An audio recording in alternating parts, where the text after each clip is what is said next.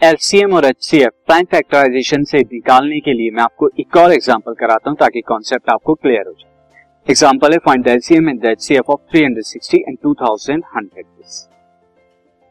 अब आपको इसके लिए फर्स्ट ऑफ ऑल आपको क्या करना होगा, 360 का जो है वो फैक्टराइजेशन करानी होगी। मैंने ऑलरेडी करा रखी है तो मैं आपको लिख देता हूँ 2 into 2 into 2 into 3 into 3 into 5, यानी कि ये 2 इंटू 2 इंटू 2 8 हो जाएगा, 8 3 जा 24, 24 3 जा 72 एंड 72 5 जा 360 होता है।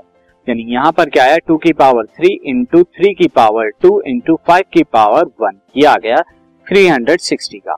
सिमिलरली स्टूडेंट 2100 के भी मैंने यहाँ पे करा रखे हैं फैक्टर। ये फैक्टर क्या आएंगे आपके 2 इंटू 2 इंटू 3, 2 2 जा 4, 4 3 जा 12 एंड 12 5 जा यहाँ पर कितना हो जाएगा, 12 5 जा 60, 60 5 जा यहाँ पर 300 एंड 307 जा 2100, जो कि आएगा 2 की पावर 2 इंटू 3 की पावर 1 इंटू 5 की power 2 and 7 to the power 1।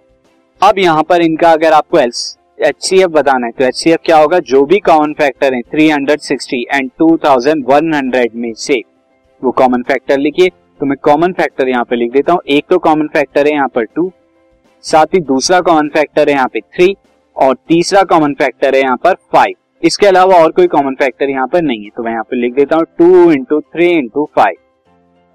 और इनकी लोएस्ट पावर आपको और लिखनी है, तो लोएस्ट और 5 की लोएस्ट पावर कितनी है 1 एंड 3 की लोएस्ट पावर 1 है एंड 2 की लोएस्ट पावर दोनों में 3 है, 2 है यहाँ पर।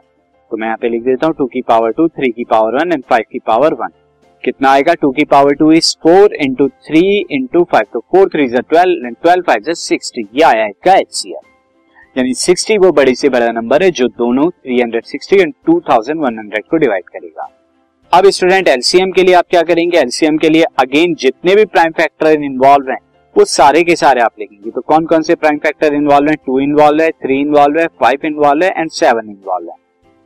अब इनकी हाईएस्ट पावर भी आप लिख देंगे। तो हाईएस्ट पावर यहाँ 2 की कितनी है 3 है, 3 की हाईएस्ट पावर 2 है, 5 की हाईएस्ट पावर 2 है एंड 7 की हाईएस्ट पावर 1 है यहाँ पे। तो ये हाईएस्ट पावर आप लिख लेंगे, यानी कि 2 की हाईएस्ट पावर 3 आ रही है, 3 की हाईएस्ट पावर 2, 5 की हाईएस्ट पावर 2 एंड 7 की हाईएस्ट पावर 1 है।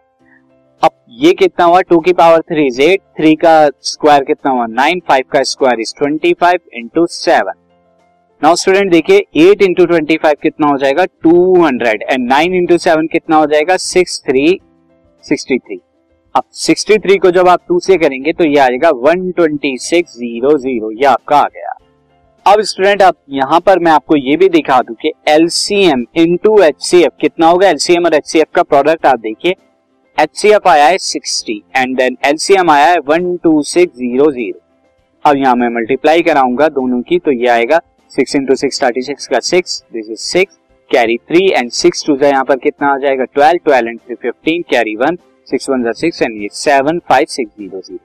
एंड प्रोडक्ट ऑफ नंबर क्या आएगा student, product of numbers. Product of numbers की अगर हम बात करें तो प्रोडक्ट ऑफ नंबर्स था हमारा एक तो 36 इंटू 2100 और जब आप इसके मल्टीप्लाई करते हैं तो भी आपको ये वैल्यू मिलती है। That means product of the number is equal to the LCM into HCF. तो इस तरह से एग्जांपल हमने कंप्लीट किया। अब मैं आपको जो फंडामेंटल थ्योरम ऑफ अरिथमेटिक थी उस पर भी एक बिल्कुल नया एग्जांपल बताता हूं, तो सीधा न्यू एग्जांपल।